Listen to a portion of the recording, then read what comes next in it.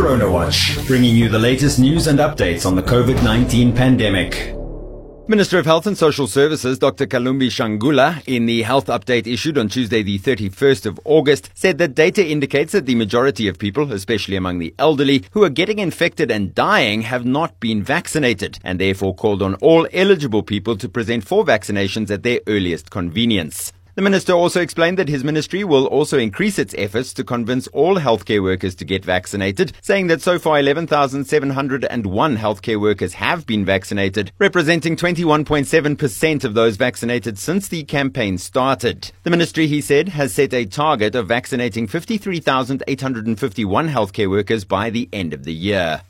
When it comes to people eligible to receive vaccinations, Morocco has expanded its COVID-19 vaccination campaign, with 12 to 17-year-olds now eligible to receive their shots. The vaccine is not mandatory and parents will get to choose if their children get the shot, but those who do not want to vaccinate their children will not be allowed to send them to school and must instead follow a distance education program. Zimbabwe has also opened vaccinations up to those aged 14 and older and is only permitting fully vaccinated people to eat in restaurants to encourage more people to get shots. While South Africa is reportedly considering opening up vaccinations to under 18s, joining many countries across the world who have already done so.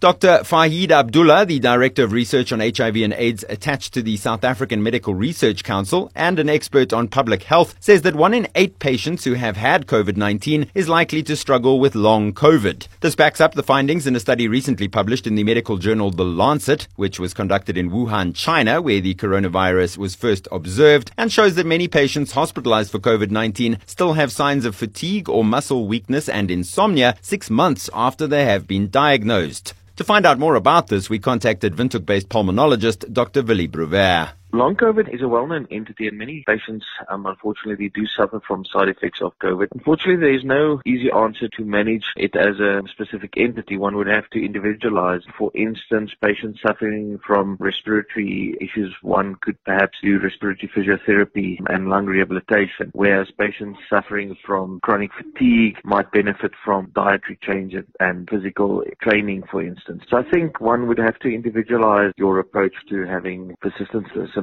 after COVID. And finally, when it comes to looking for a drug to combat the virus causing COVID-19, Brazilian researchers have found that a molecule in the venom of the jararacuçu pit viper, one of the largest snakes in Brazil, inhibited the virus's ability to multiply in monkey cells by 75%. The molecule, according to Rafael Guido, a University of Sao Paulo professor and an author of the study, is a peptide, or chain of amino acids, that can connect to an enzyme of the coronavirus called PL-PRO, which is vital to reproduction of the virus without hurting other cells. More importantly, the peptide, which is yet to be tested in human cells, can be synthesized in the laboratory, making the capture or raising of the snakes unnecessary.